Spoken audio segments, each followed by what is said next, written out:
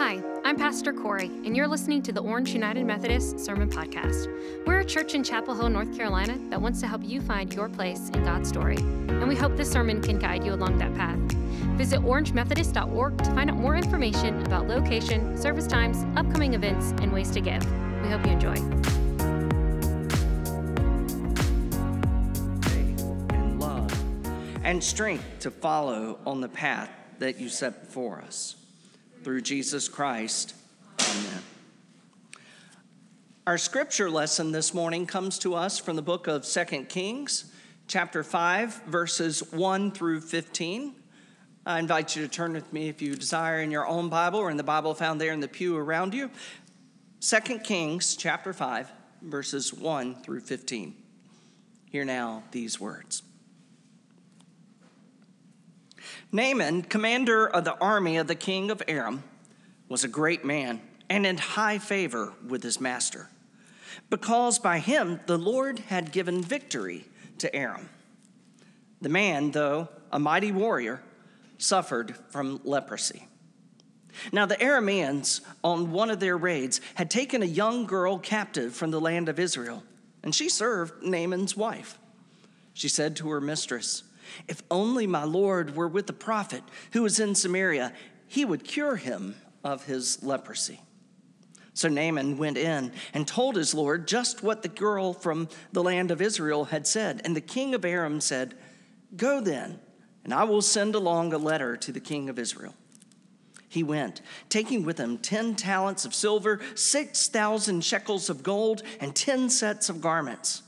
He brought the letter to the king of Israel, which read, "When this letter reaches you, know that I have sent you my servant Naaman, that you may cure him of his leprosy." When the king of Israel read the letter, he tore his clothes and said, "Am I God to give death or life, that this man sends word to me to cure a man of his leprosy? Just look and see how he is trying to pick a quarrel with me." But when Elisha, the man of God, heard the king of Israel had torn his clothes, he sent message to the king. "Why have you torn your clothes? Let him come to me, that he may learn that there is a prophet in Israel." So Naaman came with his horses and chariots and halted at the entrance of Elisha's house. Elisha sent a messenger to him, saying, "Go, wash in the Jordan 7 times, and your flesh shall be restored, and you shall be clean." But Naaman became angry and went away, saying, "I thought that he would surely come out and stand and call on the name of the Lord his God, and would wave his hand over the spot and cure the leprosy. Are not Abana and Pharpar, the rivers of Damascus, better than all the waters of Israel? Could I not wash in them and be clean?"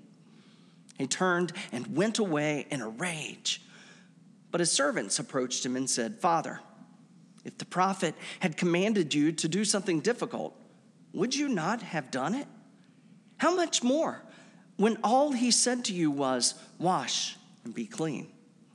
So he went down and immersed himself 7 times in the Jordan, according to the word of the man of God. And his flesh was restored like the flesh of a young boy, and he was clean.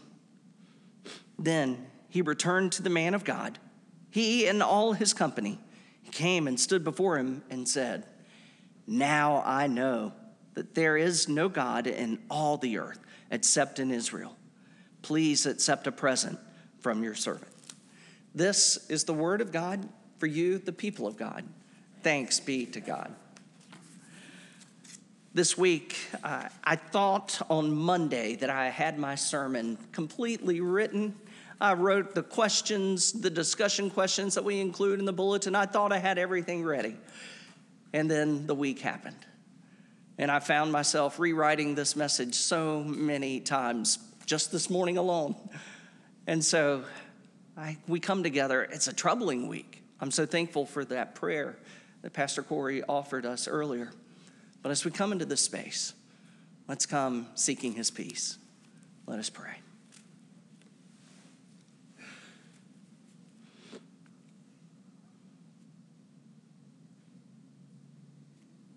Lord God, in the midst of all the chaos,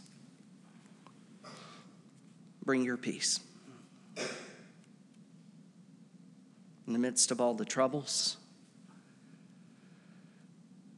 speak your peace. As Jesus spoke peace to the storms, would you speak peace to the storms in our lives? And as we come together today, Lord, would the Spirit speak? By the power of your Spirit, transform the words that proceed from my mouth, and as they fall upon our ears and penetrate our hearts, may they be changed into the word of God that we need to hear today, as individuals and collectively as one body. Lord, we pray this in the name of Jesus and through the power of the Holy Spirit, and all of God's people said, amen. On Maundy Thursday, I started my message by sharing a quote that I first learned from my good professor friend over here, Dr. Grant Wacker, over 20 years ago at Duke Divinity School. That quote is one that, as I shared it on Maundy Thursday, is one that haunts me, and I keep in the forefront of my mind to serve as a guide for the way that I live and the way that I love. And that quote is from Dorothy Day, and it says, "I only love God as much as I love the person I love the least." That quote stomps on my toes over and over. That I only love God as much as the person I love the least. And I find that one so troubling because some people are difficult to love. And if I measure how much I really love God by how much I love those people that are really difficult to love, then that doesn't make me feel very good. I struggle with that quote because I do find it to be this accurate test of how we really do love God and how we love God's people. And I shared that quote on Maundy Thursday because on Maundy Thursday, we're reminded of something amazing that happens on that evening as Jesus gathers in the upper room with his disciples for one last meal that they're going to share together. He knows what is to come that night. He knows what is to come the next day. He knows it all. And yet, as they gather together in that time, Jesus humbles himself. And Jesus put the towel around his waist. And then he washed the feet of each one of those disciples. Yes, even Peter. Yes, even Judas. Jesus demonstrated this love. But then when he got to the table, he spoke of that love and he gave them this new commandment, which is where we get that word Maundy for Maundy Thursday. The new commandment that you would love one another even as he loves you. That you would love one another even as God has loved us. And see, that's ramping up the game quite a bit from what we originally had known as the golden rule, just do unto others as you would have them do unto you. But here he ramps it up quite a bit because it's not just what you do, it's how you love, that you would love one another even as God loves us. That's a hard thing. It's a hard thing for us to hear and to live. And what does that look like? Well, I want to look at what that looks like through the story of Naaman. As we read just a few moments ago, Naaman is the captain of the army of the king of Aram. He is the captain of the army of the king of Aram. And Aram, the Aramean army, has been at odds with Israel. They've had battles. And just recently before this passage, Naaman has led his people into victory against Israel. He is a great man in favor of the king. The king respects him, and all of his people look upon him because the Lord had given him victory, as the scripture said just there, that the Lord had given him victory by to Aram through him and his leadership. He was a mighty and valiant warrior, revered and respected. But in spite of all that, Naaman suffered from leprosy. I always find it interesting to read through different translations. And in the New Revised Standard, they don't really say it this way, but in a lot of the other translations, they'll say all these things about how Naaman is the captain of the army of the king of Aram. Naaman is a man in great favor. Naaman is highly respected. He's a valiant and mighty warrior, but he also suffered leprosy. It's funny, as I was reading through my commentaries about this very passage, I looked up in Matthew Henry's concise commentary of the Bible, first published back in 1708. And here is the quote that Matthew Henry wrote: "Every man has some but or other in his character, something that blemishes and diminishes him." I'm telling you what, 8th grade Adam Seat finds that just as funny as 50-year-old Adam Seat. Every man has some but or other in his character, something that blemishes and diminishes him. That everybody has something. That's so true, isn't it? All of us may put on this portrayal that everything is great, that we're mighty, we're valiant, we're smart, we're wise, we do all the right things. But in the end, there's still something within us that makes us an other. There is a but. All of us deal with that thing. And a lot of times we try to cover it up, and we don't want anyone else to see or to know that hurt is there, that hurt exists. And so we put on our fronts, we put on our mask almost, hiding from the world that thing which we suffer from. But Naaman can't hide it the whole time. Scripture, as it goes on, it says that Naaman at his home, he's lamenting about this leprosy, this skin condition that he's dealt with. One that has not prevented him from continuing to be this mighty, valiant warrior, but it is one that nonetheless he suffers from. And it says that in the scripture there, that from one of their raids into Israel, they had taken this young Jewish girl who was serving as his wife's servant. And she sees Naaman. She sees him when he takes off the mask. She sees the suffering, the hurt that he's dealing with.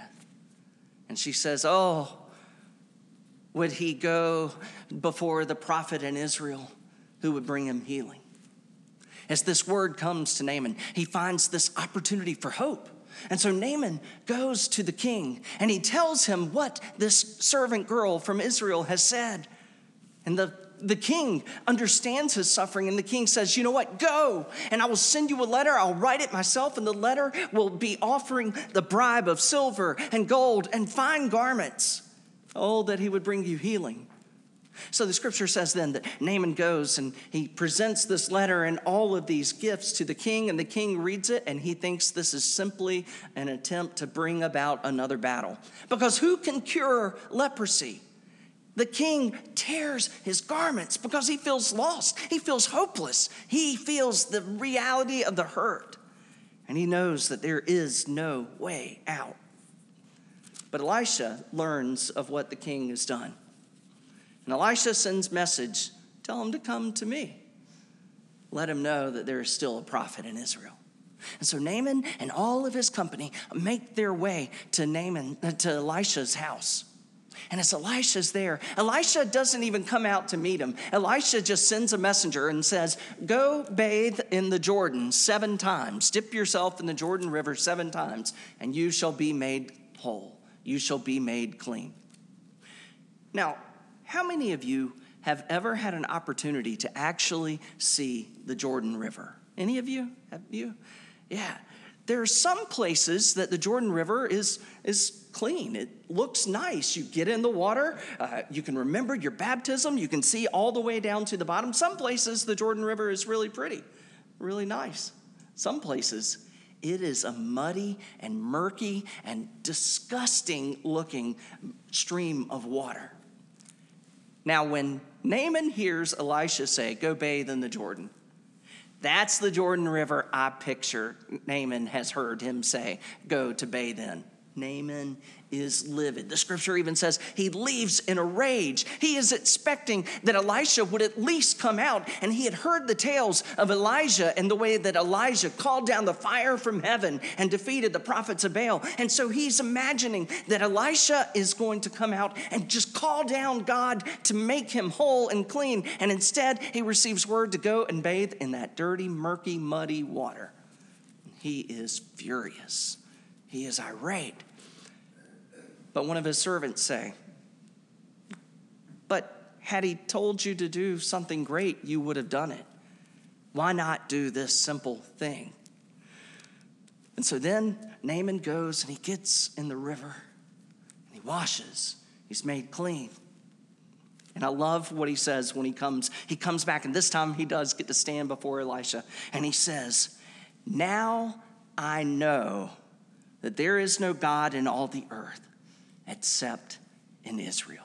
Now I know that there is no God except the God in Israel.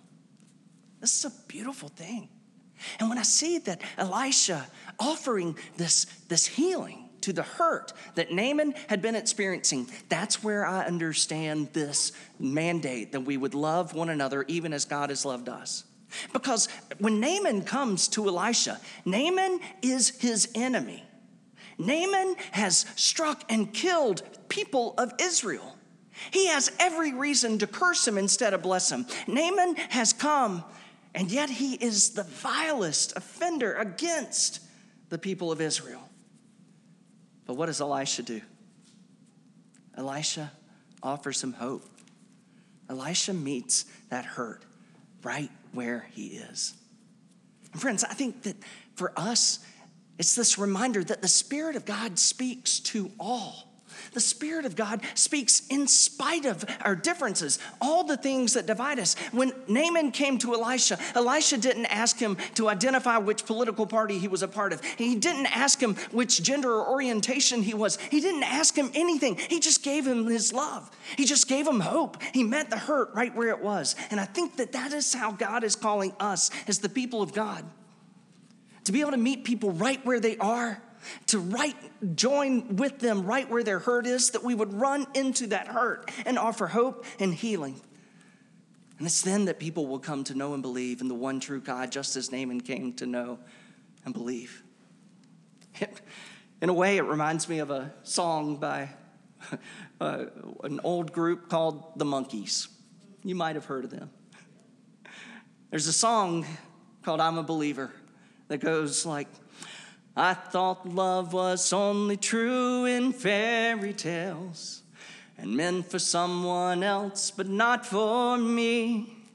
Love was out to get me, do-do-do. That's the way it seemed, do-do-do. Disappointment haunted all my dreams. But then I saw your face. Now I'm a believer, not a trace of doubt in my mind. I'm in love. I'm a believer. I couldn't leave you if I tried. See, in that song, he's singing about how he didn't know, he didn't believe in love until he saw it. And once he saw it, he knew it and believed it. And I believe for us as the people of God, we have got to live a life and live love so much that when people look upon us, they don't see the things that divide us. They instead see the things that unite us. And the thing that unites us is the love of God and the love that is demonstrated through Jesus Christ, who died to pay a price for us that we ourselves can never pay. I believe that God is calling us to be a people, and I'm so thankful to be a part of a body of Christ that is intentional to help everyone, no dividing, no any exceptions. Everyone find their place in God's story. I believe that we are called to be a part of a body of Christ that welcomes and includes all people. And I believe that we are called to be a representation of the body of Christ in the world today that runs into every hurt and every pain and every time of crisis and every place of need, that we would go and we would be the love of God that the world needs today. And that when we do, just like Naaman, I believe that they too will see and believe and know that there is one true God. Friends, the Spirit speaks, and the Spirit speaks to all people. And I believe the Spirit can speak through us. And we are able to live and to love even those that we love the least, to love them the way God loves us. And the world will find the peace and the hope that we seek. May we allow the Spirit to speak to all through us. Let us pray.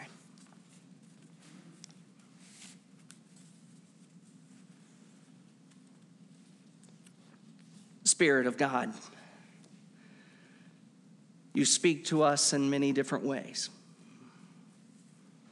And today, may we hear your Spirit speak to us as you call us to respond to your love. Lord, you meet us right in the midst of our hurt. And we all have a hurt. We may try to hide it. We may try to not let anyone else see and know. But just like Naaman, we have a hurt. The first step to healing only comes when we acknowledge that hurt to you. And so today, Lord, whatever it is that is our hurt, maybe it's the worry or fear over things that are going on within the world. Maybe that hurt is the way that the world has treated us. Whatever our hurt is, Lord, may we be willing to acknowledge it to you today. And pour out your Spirit. May your Spirit wash over us. May it be a balm to those wounds, to that hurt.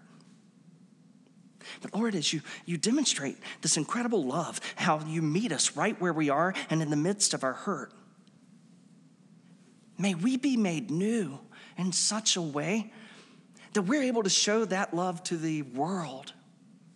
A world that is filled with so much hatred and hurt and confusion, and yet through you, they can find the love, the healing, the clarity. And so God, in your mercy, may you pour out your Holy Spirit in us in such a way that we are able to share your love with all the world. We pray these things in the name of our Lord and Savior Jesus and through the power of the Holy Spirit. And all of God's people said, amen.